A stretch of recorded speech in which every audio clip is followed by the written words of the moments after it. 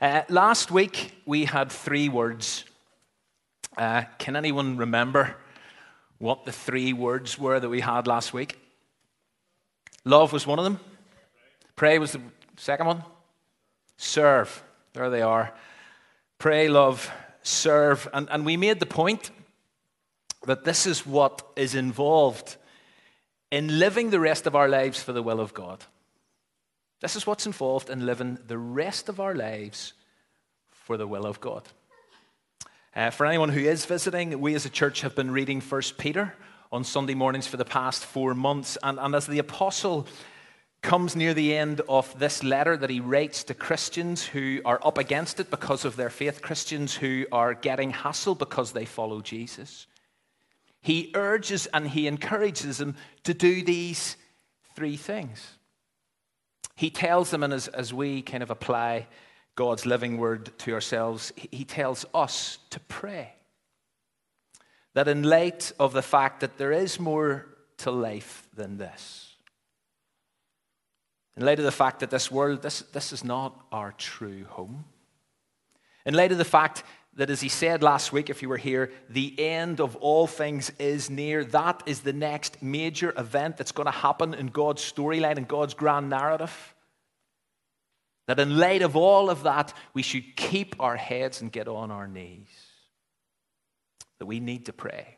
That we can pray, and we've got to pray. And then secondly, he said, you've got to love. Above all. So in other words, this has got to become one of your praying concerns. Above all, love each other deeply. Christians have got to love each other. Do you know it's hard enough being a Christian out there without feeling got at or unloved in here? And so we need to look out for each other. We need to seek the best for each other. We need to see the best in one another. We need to stand ready to forgive each other. So Peter says, above all, love each other. And then finally he says, serve. He says, every single one of you, and every single one of you here this morning who follows Jesus has been gifted by our gracious God, and therefore you must use your gift or gifts as faithful stewards in order to serve and build up the body of Christ. And so you speak and you serve to the glory of God. So pray, love, serve. That's what it means, or certainly those are 3 ways to live the rest of your life for the will of God. And so the question I asked last week, the question I asked this morning is, how are you doing? How are you doing in those 3 areas? Where's the kind of weaknesses? What requires attention? If you have a Bible, would you please turn to 1 Peter chapter 4, and we're going to pick up from where we did leave off last week, which is the end of verse 11 of 1 Peter chapter 4, beginning of verse 12. As you look that up, Peter, as I said, he's reaching the conclusion of this letter. We're reaching the conclusion of this series. And so Peter returns to one of the key reasons he has for writing this letter, and that is the fact that his original readers, his target audience, were suffering. They were suffering for being Christians. And in this section that we're going to look at this morning, he makes the point, do you know something? I turned that off. There we go. Oh, back 1. Oh, back 2. There we go. He makes the point that they shouldn't be surprised about this. The suffering's to be expected. It kind of goes with the territory. It's par for the course. But Peter goes further. He takes the challenge to a whole other level. Peter actually encourages his readers, his target audience, to rejoice about their suffering. If you have a New Living Translation, this verse actually says, instead of being surprised, because it shouldn't come as a surprise, instead of being surprised, New Living Translation, be very glad that you're suffering. Which not only sounds impossible, it just sounds mad. It just sounds mad. As we get into this and dig a bit deeper, let's be very clear about something. The subject of suffering does run right through this letter. Anyone who's been reading this with us will know that. But what we're not talking about, what we're not dealing with, is the problem of suffering in general. Like why is there so much suffering in our world? Why are some families ripped apart? Why do kids starve to death? Why are kids abused? Why do natural disasters wreck entire communities? And all those kind of questions. But you see, answering those kind of questions or even addressing those kind of questions, those are not Peter's concern. That's not the kind of suffering that he deals with. The suffering that Peter is talking about and writing into is the inevitable kind that comes as a result of following Jesus, of being a Christian. It's the hassle, it's the abuse, it's the social rejection, it's the public humiliation that Christians face because they are Christians, which is exactly the kind of suffering these first century Christians are having to live with and deal with. And here, as Peter approaches the end of the writing, he says, listen, don't be surprised about this. As if something strange is happening to you. Instead, rejoice. Now, before we explore Peter's words in a little detail, we've got to go back to something I said. Something that I shared a few weeks ago. I mentioned it again last week, and that is that we've got a problem with this. Let me, and I do personalize this, and forgive me for doing that. I have a slight problem with this. Because I'm not sure I suffer for being a Christian in any real, tangible way. I don't. If I was to ask you to stand this morning, if you have faced verbal abuse, social rejection, or public humiliation this week or last month because you're a Christian, because you follow Jesus, there would be some people stand. I wouldn't. I'm not sure if you would. And so as we come to this letter in the specific text, I must confess, I struggle to make the connections. But what I am forced to do is ask the question, why? Why? Why do I find it difficult to relate to this? Why do I not suffer for being a Christian as God's word says I will or says I should? Like, what do I do with 1 Peter 4:12? Because maybe the real surprise that I should be surprised about is the fact I'm not suffering.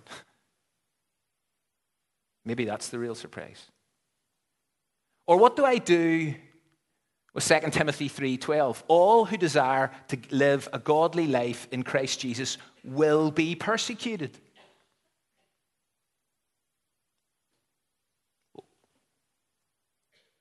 Truth is, I probably do very little with that verse. Skim over it. Attempt to explain it away. Now, I'm not saying or admitting this morning because I'm wanting to send any or all of us on a massive guilt trip. That would be dead easy. Do you know that? It really would be dead easy for me to do that this morning. But it would also be incredibly unhelpful. And I'm certainly not want to stand up here and have a go at any... Well, I do want to have a go at myself, but that's okay. But I'm not wanting to have a go at anybody else. But as we come to God's word and this text today as Christians, we've got to, at the very least, ask the difficult questions, face up to the very real challenges that lie behind the reason for Peter writing this letter, that Christians will suffer, that Christians should suffer for their faith. And if there is a potential disconnect, then I need to be honest about that. We need to be honest about that. If the greater surprise is that we're not suffering, that I'm not suffering because I belong to Jesus, then I've got to be honest about that. But as I say, at the same time, I do realize there are many Christians in our world today, in our culture today, in our communities today, who do suffer ridicule and rejection because they follow Jesus. And there will be people here who would have stood a moment ago, as some of you did. Because you have faced recent hassle and persecution for being a Christian at work or at uni or at school or at down your local sports club or wherever. And so I recognize and I realize that Peter's words that we're going to look at this morning, for you will be personally and powerfully relevant. At least I pray they will be. So, with all that by way of introduction, let's stand together for the public reading of God's heart-searching word. Let's stand together. The text will be on the screen, or if you have a Bible or it on a device, please follow. So this is where we left off last week. Dear friends, do not be surprised at the fiery ordeal that has come on you to test you, as though something strange were happening to you, but rejoice inasmuch as you participate in the sufferings of Christ, so that you may be overjoyed when his glory is revealed. If you are insulted because of the name of Christ, you are blessed, for the Spirit of glory and of God rests on you. If you suffer, it should not be as a murderer or thief or any other kind of criminal or even as a meddler. However, if you suffer as a Christian, do not be ashamed, but praise God that you bear that name.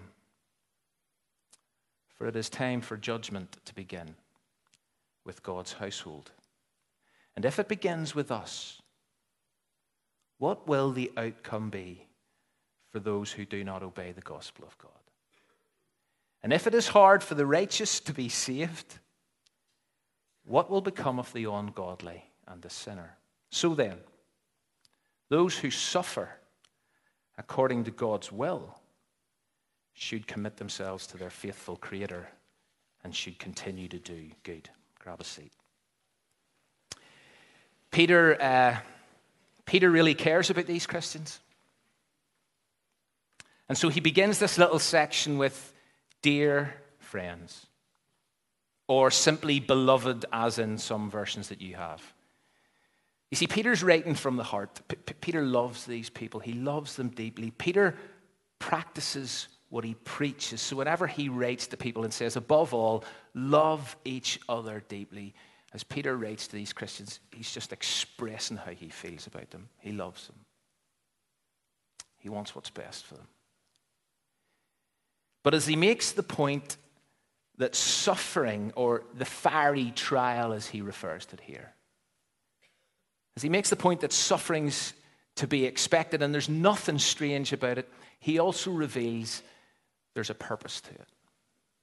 There's a purpose behind it. And whenever you're going through a tough experience, a tough season, a tough situation, knowing that there's some reason for it can be a comfort, can be a helpful perspective, although some might argue that the purpose disclosed here isn't entirely comforting. Peter writes, stick a next one on, Mario, for me, would you? Peter writes that these fiery trials, these fiery ordeals, this suffering comes to you, it comes on you. Here's the bit. To test you. You see, there is a point. These trials are not accidental. In fact, when you jump down to verse 19, this suffering occurs, and this is hard, this suffering occurs according to God's will. Now, Peter is not suggesting that God is causing the suffering. That would be weird. But he is making the point that this is not random. This is not outside of God's control. God is using this for your good and for your godliness. As someone has said rather provocatively, God doesn't waste our suffering, and neither should we. You see, we suffer for our faith as God tests and refines us. As God discovers the reality of our faith and transforms our character, this is one of the reasons why Peter does talk about these trials as fiery things. Because they sift, they purify, they filter our faith. Now, this whole idea is not a new idea. This is not a new concept for Peter's readers. And for those of you who've been tracking this series, this should not be a new idea or concept for you. Back in the very first chapter, verses 6 and 7, it says this. Next one, Mario, for me. It says this. In all this you greatly rejoice, though now for a little while you may have had to suffer grief in all kinds of trials. And get this.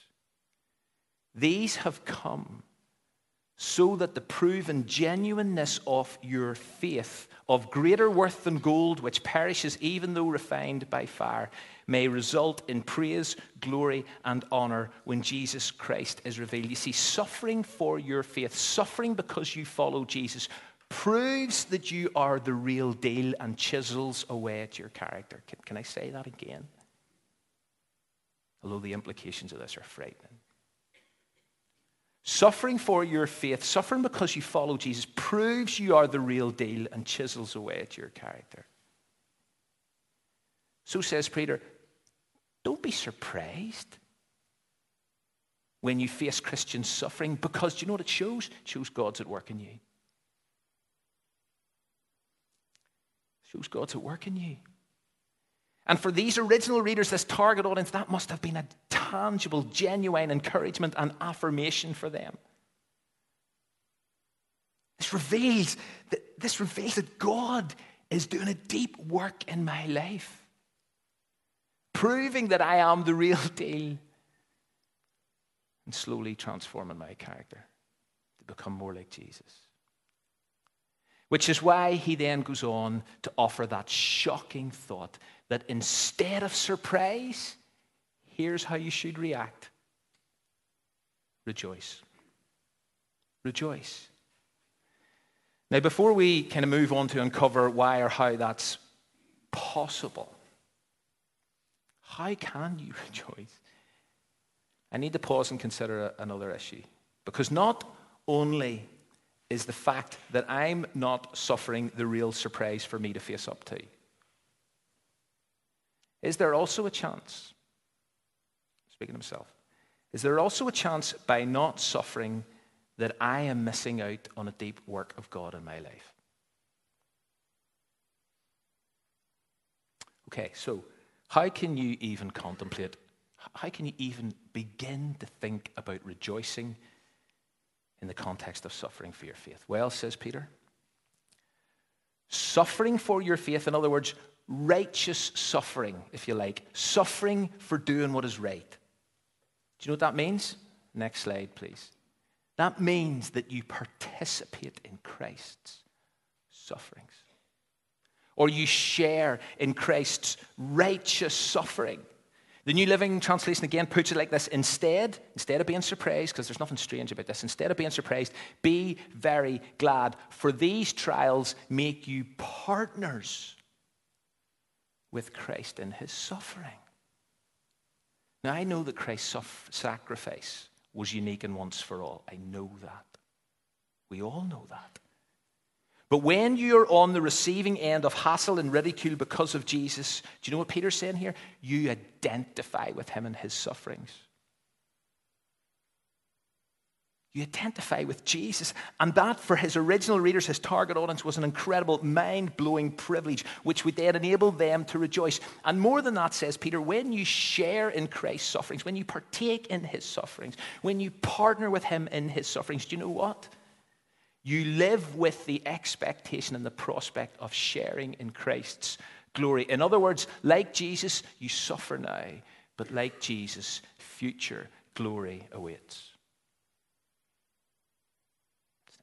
Incredible thought.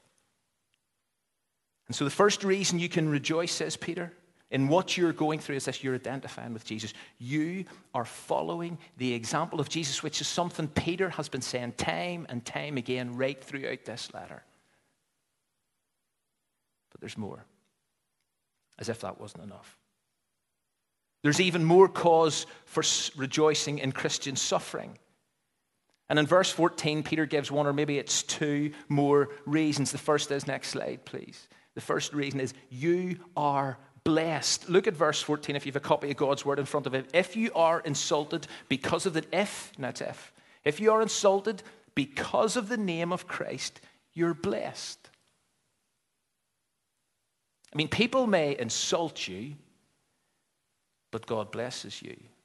And here, Peter is clearly drawn on something that Jesus himself said and taught in his famous so-called Sermon on the Mount. We're right at the beginning, as he presents the Beatitudes, Jesus says and teaches this. Next one, please, Mario.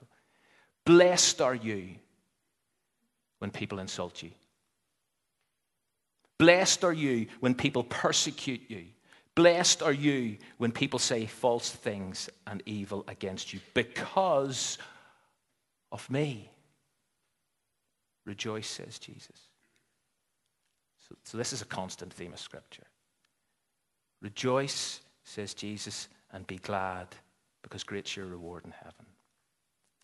And what you have here, you get this glimpse of the big picture view of life that the Bible presents. There is more to this life than this. Heaven awaits. Eternity awaits. Your inheritance, as Peter said back in chapter 1, your inheritance that is kept in heaven for you, can never perish, spoil, or fade. That awaits. But in terms of the here and now, in terms of the context of present suffering, get this, you're blessed. You're truly fulfilled. Content. Peace. So although the world may give you a hard time for following Jesus, God honors you. God blesses you. And let's be honest about this. Whose opinion of us is ultimately going to count? Whose opinion of us is really going to matter in the end? But Peter takes this further, because not only are you blessed if you're insulted because of Jesus, but next slide, but the Spirit of glory and of God rests in you. You know, sometimes when you do suffer for your faith, there's a tendency to think God's abandoned me. Absolutely not. God is right there with you. In fact, God is resting on you. God is closer than you could ever imagine. And this, by the way, is a reference, or it kind of harkens back to Isaiah chapter 11, where it says there, a branch of Jesse. In other words, an offshoot of David's dad, which is a direct reference to Jesus, as it turns out. That person, Jesus, will have the Spirit of the Lord, the Spirit of wisdom, the Spirit of counsel, the Spirit of knowledge, the Spirit of fear. That person will have that Spirit resting on him, which is exactly what transpires with Jesus. And so what Peter's doing here is saying this. See, the same Spirit who rested on Jesus, he now rests on you. As you are blessed for suffering and for being insulted because you own the name of Jesus. If you're insulted because of Jesus, you're blessed by God. And the Spirit who rested on Jesus rests on you. So let me just summarize. Suffering for being a Christian isn't some strange phenomenon. It's not out of the ordinary. It's no great surprise. And there's a reason for it. There's a purpose in it. It checks reality. It refines character. It shows God's at work in your life. And instead of resenting it, instead of avoiding it, you should rejoice. Because you identify with Jesus. You share in his sufferings, which also means you get to share in his glory. Suffering now, future glory awaits. Plus, you're blessed beyond your wildest dreams. And the Spirit of Jesus, the Spirit of glory and of God, is resting on you. So, back to my earlier angst. What am I missing out on? What am I missing out on? Now, I'm not suggesting we go from here and seek suffering. That would also be weird. But rather than avoid suffering for Jesus by keeping my head down and my lips sealed, I need to stand up and speak out far more readily, far more willingly, and with a lot less hesitation. But back to the text, just as we finish. Because Peter adds a really interesting additional thought. It's almost an aside. He says, see if you suffer for doing something wrong, suck it up. Words to that effect. See if you suffer for doing something, don't be surprised about that. But if you suffer for being a Christian, in other words, for doing what is right, then you've nothing to be ashamed. Look at verse 15. It's fascinating. The next slide. If you murder someone, says Peter, love this. If you steal from someone, if you get involved in any other criminal activity, then you will suffer abuse from people. And do you know what Peter effectively saying? You deserve to do so. But isn't it really interesting, fascinating, how in this list of off-limit activities, he adds meddling? Like, what's that about? Murder, like, I'm not going to murder anyone. Don't think so. Steal? Any other criminal activity is pretty wide. Meddling, prying into other people's affairs, being an interfering nuisance. Peter says, see if you suffer for being one of those sort of people, you deserve to. But you see, if you suffer for belonging to Jesus, there's no shame in that. And so he finishes off this relatively short, I have no idea why that aside's there, but it is. Peter finishes off this relatively short but incredibly full section with two final pieces of advice regarding how you live against this backdrop of hassle. But before I just end with those two pieces of advice, he sounds a solemn warning in verse 17. He says, do you know, see God's judgment? Again, this is sobering stuff, and at one level, sorry. Peter says, see God's judgment at the end of time. It's going to begin with us. It's going to begin with the people of God. Which is understood to be a reference to this idea that we're being refined and that we're being purified via suffering for our faith. And what Peter says, you see, if this is hard for us who are being saved, can you imagine what final judgment is going to be like for those who don't obey the gospel? For the ungodly? For the unsaved? What will become of them? What will become of them? So Peter's last advice to us is this. He says, see, as you pass through this refining fire, see, as you pass through suffering for being a Christian, and because you belong to Jesus, here's my final piece of advice, and it's simple. The next slide, there it is. Commit yourself. Entrust yourself to your faithful Creator and just continue to do good. And again, do you know what Peter's doing here? He is simply reinforcing something he's been saying all along. Follow the example of Jesus. Back in chapter 2, he writes, when Jesus suffered, he did not threaten, but he continued entrusting himself to the one who judges justly. And whenever Peter spoke the good news about Jesus in Acts chapter 10, do you know how he referred to Jesus? He said, see, this person just went about doing good. And so Peter ends this part of his letter by telling his readers who are suffering for their faith, he says, listen, I want you to just model Jesus. Just commit yourself to your heavenly Father and just keep doing good. Next slide. Just keep looking to Jesus. And so as we go from here this morning, let me encourage you, last slide, Mario, let me encourage you to not be surprised when you suffer for following Jesus. In fact, rejoice. Do you know why? You're being refined. God's at work in you. Not only that, you're identifying with Jesus. Not only that, you're blessed. Not only that, the Spirit of God and of glory, the Spirit who rested on Jesus, rests on you. And for those of us, self included, who struggle to connect with so much of this, may the surprise of not suffering, which is strange, may that encourage us to consider, what are we missing out on?